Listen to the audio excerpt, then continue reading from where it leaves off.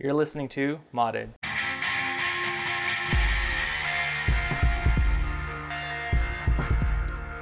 Today's guest, we have Patrick Campbell, who is big into the Houston car modifying scene. And he's a Houston native. So where did it all start for you is kind of what I wanted to know. Because I just met you through the meets. Like, we saw each other, and we even saw each other in Austin one time and didn't really get to talk to one another at Cars and Coffee. Yeah. But where did it all begin for you? I think I was maybe in middle school. A lot of my older cousins and someone now who is now my brother-in-law, he was really good friends with my cousins. They were heavy in the car scene in Houston. Back in the day, they used to race up and down Westheimer and hang out at Sonic. So, you know, I was always around my older cousin who would bring his Prelude around, you know, and I'd always see that and think it was so cool. So it was only a matter of time by the time I wanted to modify cars in high school, but I never really had my own car to modify. I was driving my family's Toyota Sienna because they knew if they gave me a car, they knew what I'd do to it. So eventually, not until, you know, right when I got out of college, I got my hands on a 2002 Jetta, and that's when I started, you know, messing with that. And then eventually I moved from that to 328, I forgot what year that was, E90 328, and then that actually, that's a long story in itself, but I eventually ended up with the FRS that I have now.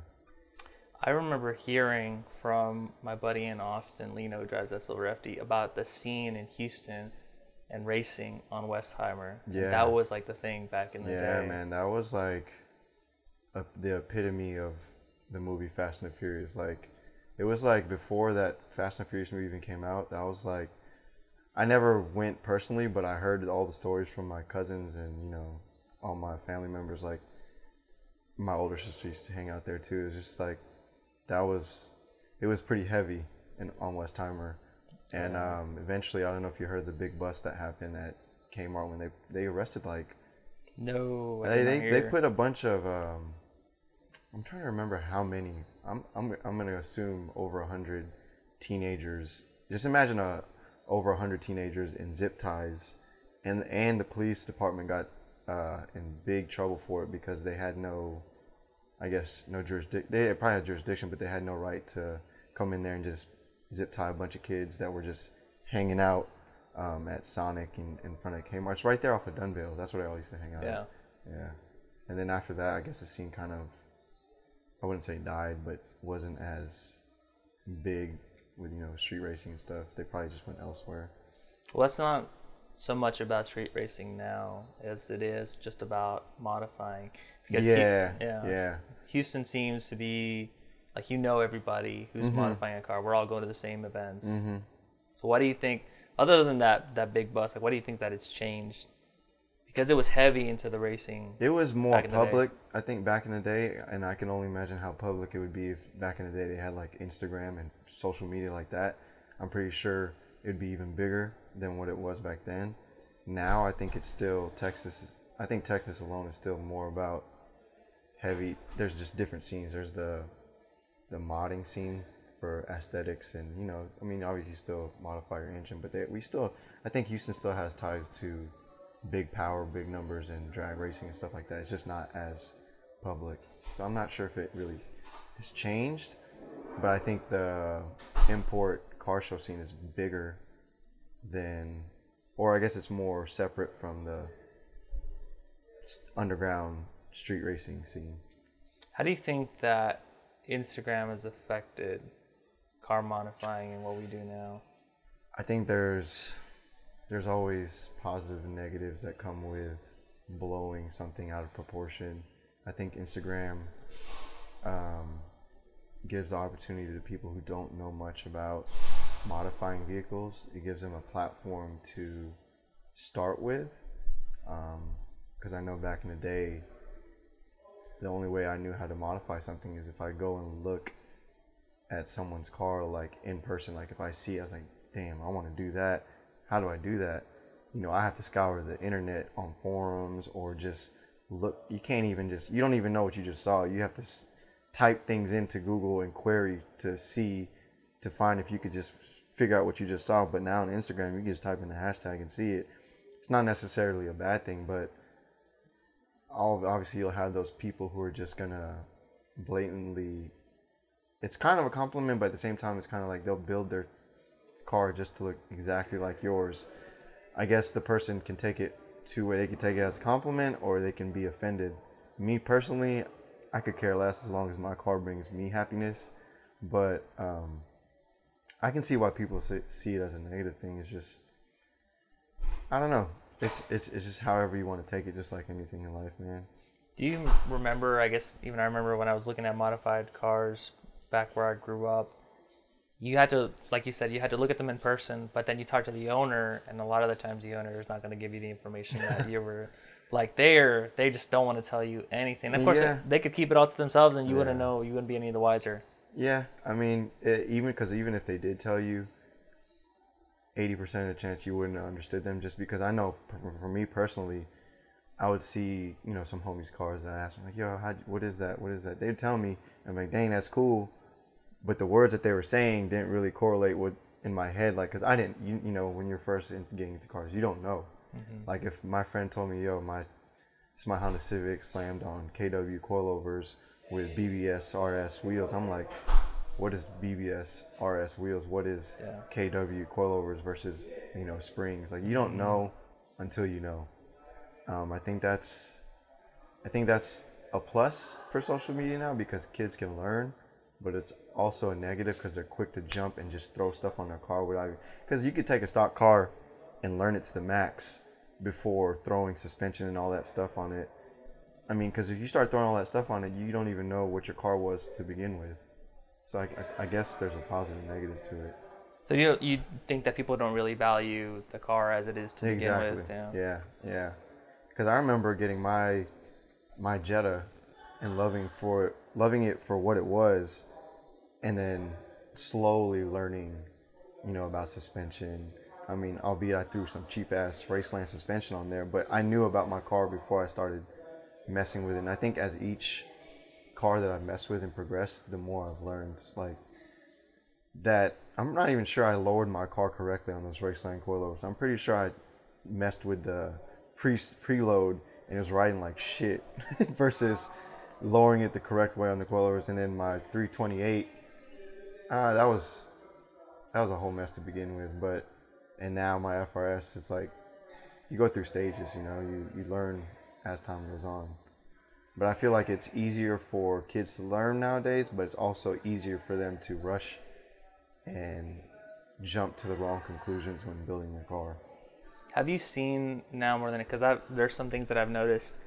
People will go full out and make what they call like a build of just bolt-ons and a bolt-on wide body kit, and then they go and they sell it as if there's no sort of attachment to it. Because you're talking about you understand and you love what the car is before you go ahead and change it. Mm-hmm. Yeah, I mean, I've actually had personal conversations with my friends about that. About, I guess you could call them Instagram builds, where they, honestly, I don't even know how sometimes these people get money to throw into these builds. I'm assuming they get sponsorships and what have you through social media, and eventually they come out with this full-on build. Sometimes they don't even have engine modification, just a wide body kit, bags, and wheels, and then they flip them, Yeah. So I don't know. It's kind of just like sometimes you assume that they build it for the attention, or just so that they get attention and then make some money off of it. I mean, my opinion on that is like I said, I could care less as long as it doesn't affect me, me and my friends, because we build for different reasons, Some people build to make money, to flip the car. I don't know what their means are, so can't really judge them. I understand that where it doesn't affect you, but there's something about it that you don't know. It annoys you. It does. It's something like because personally, because you look at what you've done with your vehicle and what building a vehicle means to you, it kind of feels disrespectful at times. Like, oh, he's just in it for the likes and the money, or just popularity to begin with. You know, I'm not gonna mention any names, but like, you know, like those specific YouTubers who are out there putting stuff together just to get their name out there. But I can't blame them because that's their full salary. That's their job. So I'm not out here building a car as my job. I'm building it because it makes me happy, because I can hop in my car on a random Friday night when I just want to get out of the apartment and hit the, you know, the highway. I'm sure he doesn't look at it the same. That person wants to build a car so he can get 5,000 likes on YouTube and get paid. It's a business, right? It's their business. Yeah, exactly. And I've seen, I'll tell you a story, like when I was first getting into it, I remember a car, specifically like my model, and it was built for WeekFest. And immediately after WeekFest, and it was probably one more show before everything went and got torn down, every last bit of that car. I mean, that car just like, it came out of nowhere, and photos of it went all over the place. And then right after WeekFest, Los Angeles, car was never to be seen from again. Sold it, parts, everything, like completely. So people are building it. And then you go and you see the car that they bought afterwards, and it's not like they upgraded or did anything. It's just like a regular daily driver that now they have. So they built like this huge following on Instagram, like 30,000, 40,000 followers, and then all of a sudden that all goes away. I mean, just because I'm not a fabricator or builder, you know, on a daily basis, maybe, I guess I can assume that maybe they just enjoyed the build process and someone offered them some crazy amount of money. I mean, you can also say that he just did it for the gram. You never know, you know? So your FRS, as it is right now, and I know you're in the process of changing it, but if you were going to sell it, would you sell it for a certain amount of money? So I think it would be hard for me to.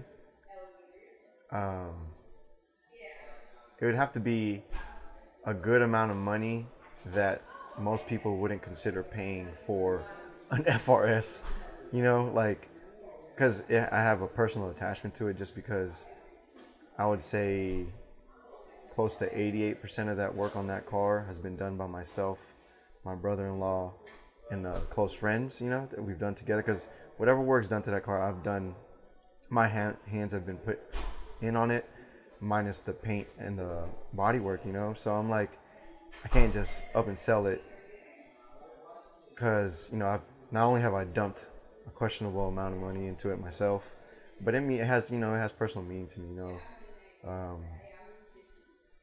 It's also going through an identity change as we speak, because formerly I used to call my car Elsa after the movie Frozen, no homo, because of the color of the car. But I love the color too. I remember seeing your car, and then they had like the black chrome. Well, they didn't have Ventilo 3s? Yeah, it had SBC Inky RPF ones. Which I still have, because those are my favorite wheels of all time. Man. Yeah, but I'm just going to change the name of the car to Luna, which is the name of my cat, which I told you is going through some health issues right now. But yeah, so I don't think I could ever sell it for a used FRS price. Let's just say that. Yeah. I mean, but everything has its price. You'd be stupid to not say that. So. Yeah. Well, I mean, just like the other day when we were at a local meet, and this is a story that I put up on Instagram, but some guy in this old beat up Mercedes S-Class came rolling up on us. Yeah. Remember that? Mm-hmm. Yeah, he rolled up, and it looked like he had a mechanic shirt on, just like whatever. It looked exactly like he worked at, I don't know, some just whatever tire shop. And scraggly looking dude, sweating. He had a diamond tattoo right on the top left, right here on his forehead, right top left. And he rolls up and he talks to Joseph. Yeah, Joseph Shee. And he's like, whose car is that? And Joseph's like, yeah, it's my car, man. It's like, yeah, it's a nice car, man. I like that a lot. I'll give you, I want to buy that car right now. And he's like, sorry, man, it's not for sale. I was like, I'll give you 80 grand cash. 80 grand cash. And I was like, that guy does not look like a person that has 80 grand, let alone a 5 grand on him. Yeah. You know what I mean? And it's just like, it was a weird situation. Yeah. But was he in his car still? oh yeah, he like was talking to us. No, Joseph wasn't in his car, but that guy was talking to us from his Mercedes, his car with the window rolled down. What was Joseph's reaction? We were all scared and stuff. We were just like, who is this guy rolling up on us? Because it was weird. He was rolling up slowly and rolls his window down. We thought something I mean, what could it's anything could happen, right? And Joseph was just like, sorry, it's not for sale. Then he tells him the price in cash. He's like, still, man, I just wouldn't sell it. And of course, like at least like any stock NSX is not going to be sold for 80, that much. 80K, But he straight out said it's not. I'm not going to let it go for 80 grand cash. So it means something, right? Yeah. And I think that it's one of the reasons why things like people building for a show or for Instagram, it's why it bugs us, because you have an emotional attachment to your car. I have an emotional attachment to mine. It means something, and for someone to be able to just not have that, it seems like they're not part of the same thing that we're doing. Yeah, so that's the thing. That's like I said, there's different, you say car scene, but I think there's different sections of a car scene, you know? You have those everyday people who, work on cars every day, and they probably do it as work, and they might have a little, project car on the side. Then you have people who, like us, we take out a time of our day. It's not our job to work on our own car and build it to something that we want. Then you have the other people who, have extravagant amount of money who just dump it into a car and flip it to sell it down the road. I guess it's just different builders, if you will. Yeah, we were talking about it earlier, but why do it at all? Like, why do you do it? I mean, that's just society, man. Society, you can't. Me personally, I don't question society. I know there's dumb people, smart people, crazy people. I've given up on questioning society. I just know what I do and what I can do in my own power, in my own car, and the people who I surround myself with. So that's just how I go about it. It is annoying though, by the way. Yeah. Yeah. Why did you want to modify the FRS? Oh man, I knew off the bat. Just because, like I said, I went from the Jetta to the Beamer. Beamer was a headache, so Beamer took me 2 days alone to swap the suspension on the E90, just because it was. I mean, maybe I didn't know what I was doing, but German cars are terrible, in my opinion, and they're so hard to working on the Jetta and the E90. So I knew I wanted something Japanese, and I wanted a standard. I wrote in my friend's, actually the owner of Breaking Bow. Shout out to Breaking Bow. He had a FRS at the time, and I got to ride it, and I was like, damn, this is pretty dope. Like, I like the no frills, like just driver car. Mm-hmm. And I kept watching videos on YouTube about the platform, and I'm just like, man, I need this car. So first thing I did was trying to figure out how I could trade in my BMW at the time that was lit up like a Christmas tree on the dash. I was like, I don't care what I got to do, I'm getting rid of this car. Eventually I found the FRS. I was looking for a white one, but I ended up with the 10 series edition. That's why I have that color. It comes with other little knickknacks like the glow up emblem and other stuff on the inside. I hated the color at the time, by the way, but I ended up with that, and I already knew off the bat. I told myself I was gonna wait a year until I modified it. Maybe a couple months later, I was underneath putting an exhaust on it and all that other stuff, and you know how that goes. Yeah, man. I remember getting my first exhaust, because now I just got a second one for after 5 years, I got a second exhaust. But I got the exhaust, and I was like, this is a stupid amount of money. I cannot believe I'm paying, I think it was like $700. Yeah. I was like, which is little now. Yeah, it's like nothing. But at the time, I was like, 700. Yeah. 700 is so crazy. And just like you, when I first bought the WRX, that thing was stock for a week and a half, maybe. Yeah. I put mud flaps on it. That was like the first thing I did, which is it's stupid. But I think like my girlfriend at the time, she got me those mud flaps. Yeah. The first thing that I. Oh, if the girl buys it, you got to put it on. Oh yeah, for sure. It doesn't matter. You know what I mean? But yeah, and it wasn't even like it hit me hard then. It was just like a thing too, because I remember it was still painful to put on the exhaust and spend that much money on the exhaust. And I said this out loud to everybody I knew: I am not gonna get wheels. Yeah. No way. It's just it's dumb to put different wheels. The more you say no, the more it's gonna happen. Oh yeah. I mean, I've had my FRS since 2013, and I've done pretty much every bolt-on thing you can do, besides a wide body and forced induction. And like I told y'all earlier, right now it's with Andy soon, and we're turbocharging it. But I said I would never ever force induction. Like, But here I am, you know, we're in 2018, 5 years later. I'm like, it was like the last piece, you know. Well, forced induction too is some feedback I got. Forced induction being turbo kit that you want to throw on there, right? Because I would want it to at least for the podcast, the people to expand their knowledge of what car modifying is. And so I think a lot of times, just like when we were growing up and getting into car modifying, people were throwing around all these words. I know right? So sure. Explaining a little bit, you know, for the average listener. But that since you've done, like you said, like 88% of the work, you've done a lot of the work on the car. What has been some of the most difficult to do? So that was the main reason why I went with that platform, just because I knew that it was like more of a tuner car. You know, it's like when you look at an FRS, everyone sees it as a racer boy car. Like they made it so easy to work on that car. Like I told you, I came from the E90 BMW platform. That was so hard to work on that. Everything I've done to this car seems relatively easy. Like from the suspension, like everything just is where it needs to be. Like the bolts are easily come off, I guess. But if you were to say the hardest thing you could, here we go. So this is one of the few things I haven't done to the car myself, and I brought it to Doughboy's garage just because I didn't want to deal with it. It's gonna be the funniest thing: spark plugs. So on that engine, it's a boxer engine, so the spark plugs just aren't on top; they're on the side. I looked up do-it-yourselves all over the forum. I looked up like just YouTube videos. Like, man, I could do it, but do I want to deal with this shit in an apartment garage or with my brother-in-law, who I usually do the work with? It's like, so typically you just have to unbolt, you know, an engine bolt on the bottom and tilt the engine up. But number one, I could source the tools, but I didn't have it, and I didn't want to end up breaking a plug while it was in there. So I just brought it to Doughboy. Doughboy, you know, shout out to Doughboy. He just turned around in a day, which is pretty easy because he knew what he was doing. But I would say changing spark plugs on that car is probably the most difficult thing.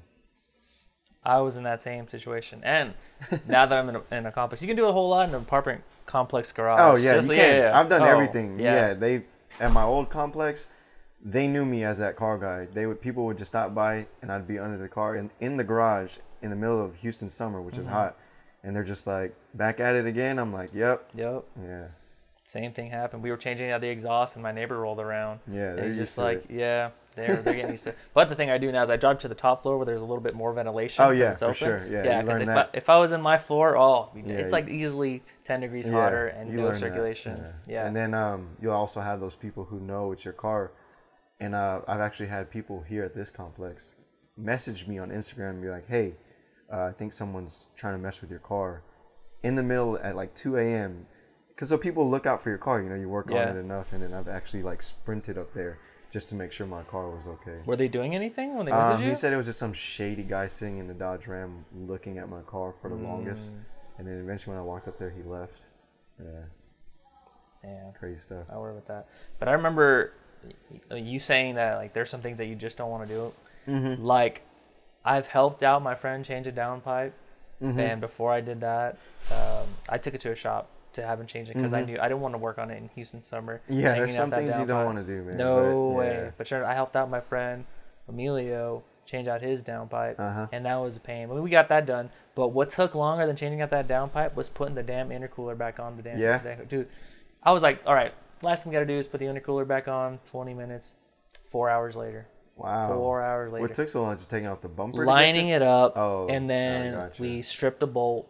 Oh yeah, So working on your own car, it says it's gonna take 45 minutes, but you gotta. I mean, I guess if you're just starting out, something always goes wrong. But the more you work on cars, the more things you learn, like little tricks, like not to drop bolts where you're gonna have a hard time getting them, or just like working in a space where you know you'll be able to find things. Yeah. Or not breaking things. I've been known to break a lot of bolts. Yeah, that intercooler and WRXs are known for having a really flimsy hose going to the throttle body, and so we could get it lined up, but as soon as like we put it in, that hose, it would come out, and that hose was just like is the most flexible thing. It would just pop off, and even on the drive home, it ended up popping. Popping off. So he had to get a replacement. But You've done a lot to the car now. Have you ever been ripped off by anybody as far as like trying to get some parts? Getting parts, that's another thing. So this car has blessed me. It's been through a lot, but it's also blessed me. I'm not gonna lie to you, most of the parts on my car have been secondhand, and I've always found some crazy deals. Like, I've never rushed. I mean, I guess you could say I moved fast on the car and like modifying it, but I never rushed into certain parts. I always came across someone who was selling something secondhand, and I call my car the deal car, just because most things I've gotten have been on a deal. Just like my turbo kit that I got that on a deal, which I wasn't gonna turbo like I always said, but I was like, damn, that's a nice deal. Turns out it said used on eBay, but it was coming directly from the manufacturer. I contacted them, asked him what was used about the kit. He was straight up with me. He's like, look, I just said it was used because of pricing purposes. Something about eBay doesn't allow them to sell at a certain rate or whatever unless it's used. I don't know if maybe that's written in their manufacturer contract or whatever. So it turns out the kit's brand new. It's just like everything I've gotten from that car has been a deal. So I haven't necessarily gotten ripped off. Now I can tell you, shopping out around different shops in Houston trying to get the kit put on, and some of the quotes I've been given for tuning and just work, yeah, they try and rip you a new one, but that's where doing the work yourself or with a friend comes in handy. Well, there are shops here in Houston, I know for sure their name carries with it a price tag. Yeah, just for like, sure. Man, but a ridiculous one. Like, and I think it's because the general public does not know what you should be paying for that kind of stuff. Exactly. So because they know someone else isn't going to come in there and pay for it, they expect you to, which I can't blame them, because at the end of the day, they have to keep the lights on. That's where it comes in handy to make friends in the car scene. So that way, you know you can do most of the work yourself if you have the right tools and the right friends, you know? Yeah, but then it's good with us that we have our friends that we can turn to, especially my buddy who's a mechanic at a Subaru dealership, certified Subaru mechanic. But the general public gets ripped off a lot. Yeah, they're for unaware, sure. So you know? a lot of my coworkers always, talk to me because they know I'm so heavy into cars. They'll always ask me, "Hey, man, so am I paying the right price?" Because I would say 98% of, okay, maybe 90% of the time, regular consumers going to get ripped off at any car place that they go to, just because it's something that's so technical. It's easy to rip someone off on. Yeah, like I'll give you an example. Because you've gotten quotes for that turbo kit, but just paint and body work, that's another thing that can go sky high. I asked for a quote on clear coating my carbon fiber roof, and A clear coat. Just a clear coat, man. That is it, and I know that is not hard. Because it already had a gel coat. It was flawless. Yeah. All I needed was clear. That was it. One shop quoted me $650. Jeez. And at the end of the day, when I got it done, Where was the majority of the money going to? Pulling it off? no, it's a shell, and it's off the car completely. Oh, you took it off too? No. This was before I put it on. Oh, okay. So I was like, I'm gonna get it clear coated before the install is fully complete. So all they had to do was clear coat. I was delivering it to them. Yeah. Everything was just lay the clear out, basically. Just lay the clear. That's all I had to do. Well, scuff like- it up and lay the clear. That's it, right? Yeah. $650. Honestly, I'm not a paint guy, but from my knowledge, that should be like $300, $350. Tops. At the end of it, I spent $125. Wow. That was it. Wow. So I don't understand. And that was the cheapest, one of the cheaper quotes that I got.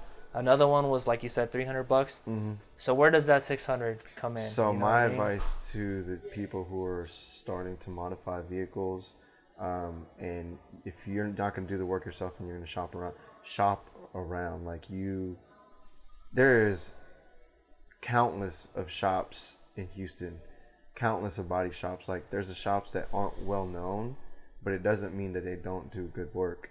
If they could show you some of their work and the price is right, go with that versus, a big name shop that's gonna charge you. I mean, obviously, if you have the money and they're gonna do good work, that's fine. But if you want to save $1, call around. It doesn't hurt to call around and ask to see people's work and ask for a decent price.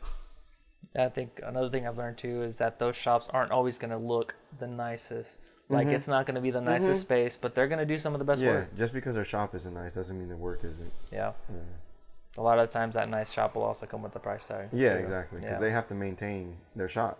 You know, Yeah. makes sense. But one thing that we were talking about earlier is the racing scene that was in Houston before it's become what it is now.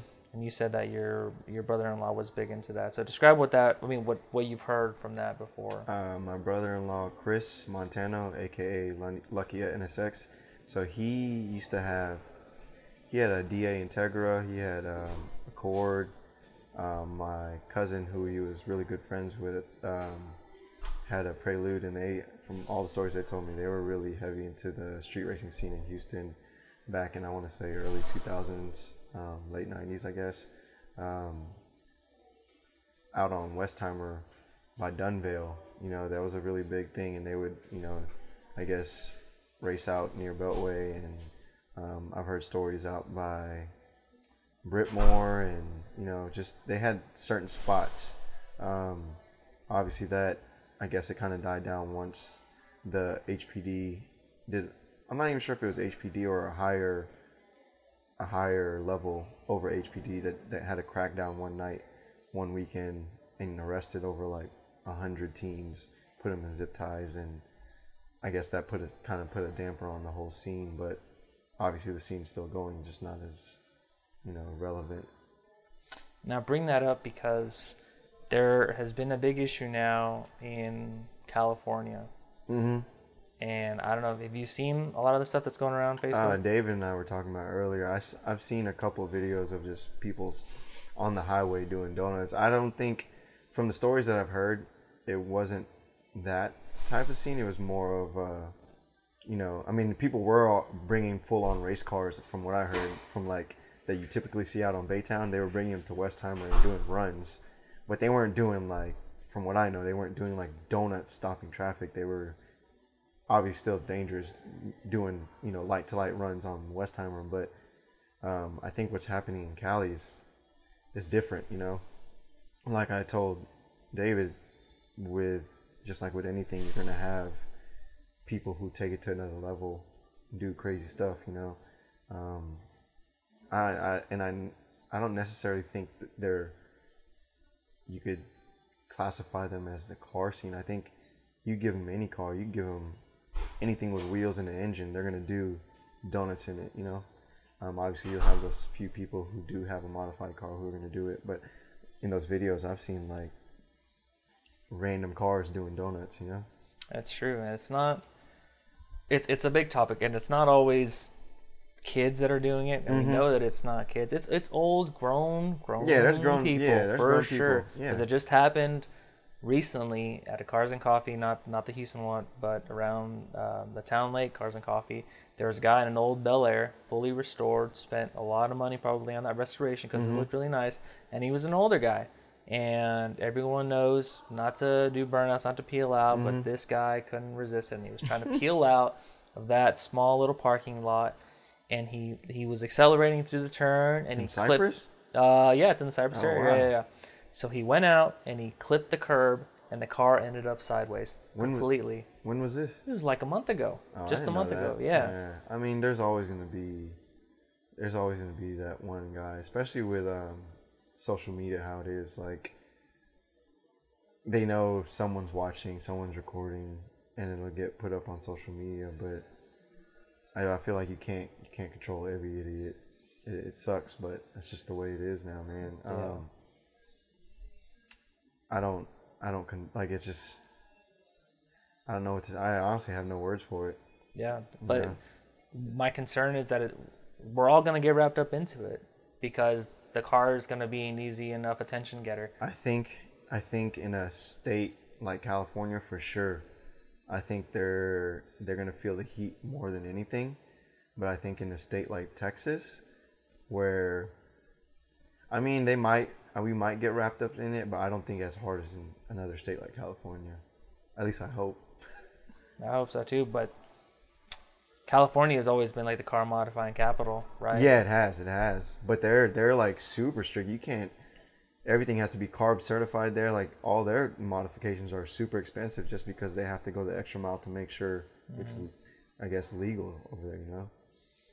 I just worry about that kind of thing spreading, and I know that we're in Texas, and like stuff seems to run a little bit looser, especially when you have things like Texas 2K and diesel trucks everywhere. Diesel trucks, right? And cars running over 1,000 horsepower, like anywhere you'll see a car running over 1,000 horsepower easily, right? And shops that are known for building these 1,000 horsepower plus vehicles. But like you said, with social media, you start to find out about people doing stupid stuff, where it wasn't just like 2 or 3 weeks ago where there was that meet around Bicycle World, and a kid was driving like a 240. David was telling me about that. I didn't even know about that. Yeah, I found out about it on our group chat that we have between me and my friends, and you see a kid and then another guy in a Challenger, and they're doing donuts at the same time. They end up like front-ending one another and front-end collision. The guy in the Challenger or Charger, I forget what it was, he just drives off. And so now you have this kid with a busted car, you know, and you sort of feel bad for the kid, but you definitely, like, you take a step back and you look at it, you don't feel bad because, you know, what he was doing was stupid. He's in front of a bunch of people. Like, the car got messed up, but someone else could have got messed up too. And it's reminiscent of what happened after the Golden State Warrior victory, right? It's the same thing. Some just kid doing donuts or someone doing donuts. And so you see someone doing donuts on the highway and someone doing donuts in a parking lot, and you're just going to tie the two together. I think, unfortunately,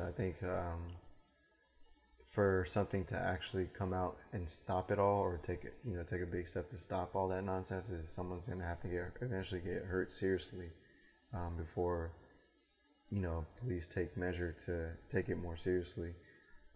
At least those are my thoughts. You know, I feel like some kid is going to have to like run over someone, and I mean, it's possible to kill someone if you're doing stuff like that. Yeah. I mean, what's happening when people do street racing. Yeah, exactly. Yeah.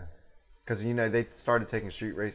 I mean, street racing has been around since forever, like the hot rods and stuff. But once someone dies or someone crashes, that's when they take it to the next level for like a couple months or a year, and then things die down again. It's concerning because we're like in the heart of show season too, and you're gonna start to see a lot of crazy cars on the road or getting on the way there. So I wonder what happens to those cars, because it's from what I'm seeing on Facebook and people posting up, it's like anything that looks not stock, which could be a car that comes that way stock. Yeah, is going to get pulled over. Anything with a big spoiler or a loud exhaust. In Cali or Texas too? In California, I'm seeing just normal cars, you know. Wow. Or if you take a look at an extreme of like a Porsche GT2 I've heard a story of someone who had like is it F30s or F40s, those new BMWs. Anyways, they had a sport package exhaust, and they got pulled over and ticketed for a sport exhaust and saying it was an aftermarket exhaust, even though it came directly from the factory and has a button to push sport mode. Yeah, it's pretty crazy. I mean, cars are coming out now with carbon fiber wings, from the factory. So what are you gonna do there? Yeah, it seems I just worry about it getting harder and harder for us to do this thing that we love to do, just modifying the cars. Yeah, but I mean, if you could give advice to anybody, especially younger people, because it seems like the people that were at that meet where that guy, like the two cars crashed, they're all younger kids that want to just be sort of a part of this thing. What would you say to them? I guess to preserve it for the long haul for everybody. I mean, I'm not one to tell someone what to do, but if I could say anything, it'd probably be just, use your head, man. Yeah, it seems cool at the time, but you don't want to be that guy that ruins it for everybody. It just might be one incident, but one incident turns into two turns into three, eventually becomes a norm, and then, it all comes crashing down. But hopefully it doesn't come to that. Yeah. And no, it seems like no one stops these things too before they escalate. Yeah, just because, like I said, the power of social media, the mob starts chanting, I can't count how many times I've been somewhere in my car or at a stoplight and someone yells out my window, light them up, trying to get me to burn out. I'm not gonna lie, I have gone to an empty parking lot where there was no one, with like two of my friends and done donuts just for my own purpose, like not for a crowd, but just to, you know, test the limits of my own car. But would I ever do that at a car meet? Hell no. Like, I'm not endangering other people's lives. Not to mention, you put yourself in danger, because if you hit someone or you hit someone's car, not only are you liable, you can go to jail for hurting someone, you know? Yeah, and I've seen that video of just like that truck that was rolling through probably something like the Eat Sleep car meet that we have, Yeah. and just like destroyed the front end of 4 or 5 cars. You know, people acting stupid. Use your head, man. I mean, that's all I can say. Do you look back on the car and you ever regret doing something on your I can honestly say I never fully regret. I'll question why I did it, but, you know, it's like different levels, you know, different forms. Like, I put on, I got a set of wheels from, I'm not going to name the brand, but I got a set of wheels that were free to go show at Stance Nation at one point. Now I look back, I'm like, man, why did I put those wheels on my car? But it's a learning curve, you know. You're like, I eventually learned I didn't like how that looked on my car. That's not the look I was going to go for. But I wouldn't have known that unless I put them on, you know. But what do you think's been the biggest thing that you've learned just from working on the car? Patience, man. Patience and time. Don't go buy a set of wheels just because you're like, dang, I want a set of wheels. Buy what you really want, you know. Don't. I mean, again, I say that at the same time. It's like I said, it's a learning curve. Maybe it does take you to buy a set of replica wheels to find out that you should have saved for a set of TE37s. You know, I'm not saying buying that replica set is wrong, because maybe you really deeply like those wheels and the T's don't come in that color, T's don't come in that offset. But at the end of the day, you know, just don't rush your build. You know, don't rush into something that you truly don't like. I think that's something that at least I learned from my dad in valuing certain things that are like good, because he would say, like, you know, just don't get the thing that's just as good. Yeah. And for me, like, I hate that expression, just as good. Like, no, I don't want the just as good thing. I want that Yeah. thing, you know, and that thing being like a T37 Yeah. wheel. So yeah, I agree with you on that point of just like saving up to get the thing that you actually want. For sure. Like, do it right the first time. I mean, I'm sitting here saying that, but, you know, I'm a victim of jumping into things. But, you know, it helped me learn that, you know, like you said, you're asking me what would I tell someone. That's what I would say. Is like, don't rush into it. Take your time. Now, I wanted to get your perspective too on car modifying now, because you're gonna have a baby soon. With your girlfriend, right? October. Yeah. Yeah. So congratulations first. Appreciate of all. it, man. Yeah. But how does that change things for you? Because I think that's something that concerns people, or would concern a partner, that we have this hobby that we spend significant amount of money on, and how that plays into your role as sort of like a provider, a caregiver, that kind of thing. So my thoughts are, first of all, shout out to XX2. That's my fiance and the future mother of my child. When she got with me, she knew she got with me we got together when I had the 2002 Jetta. I had neon blue LED lights inside my car. I had the full plaid headliner. I had a double din huge subwoofer in the back. I want to use the term fuckboy so bad. Hey, it's fair game, man. Fair game. But I thought it was the hottest shit. But she knew from the start that I was into cars. So it's like, I guess the way it plays, I mean, I can't really speak to what happens once you have a child, just because my child's not here yet.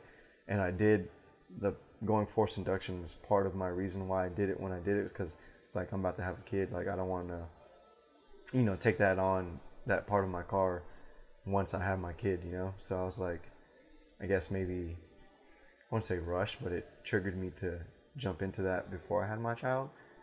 As far as having a child and still modifying, I think the way I'm going to do it is I'm going to have her be a part of maintaining my car and just learning about the whole build itself, you know, because eventually I'd want to, you know, hand it down to her. You know, I want to teach her how to drive stick and stuff. I guess I look at my brother-in-law who has both of my nephews, and one of them doesn't really care so much for cars.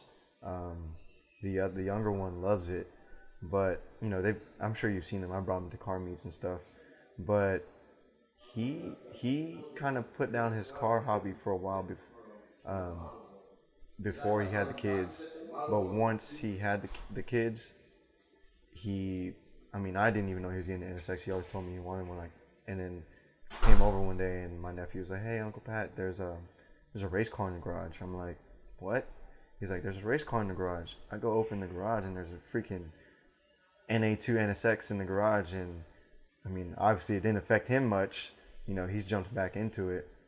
I think as long as you're really passionate about cars, you can't really set it aside unless financially you have to be financially responsible. But I feel like most guys who modify cars already know that what it takes to do so, and you kind of, not purposely, but it kind of just happens to where you calculate it into the whole scheme of having a family. I think it kind of just happens.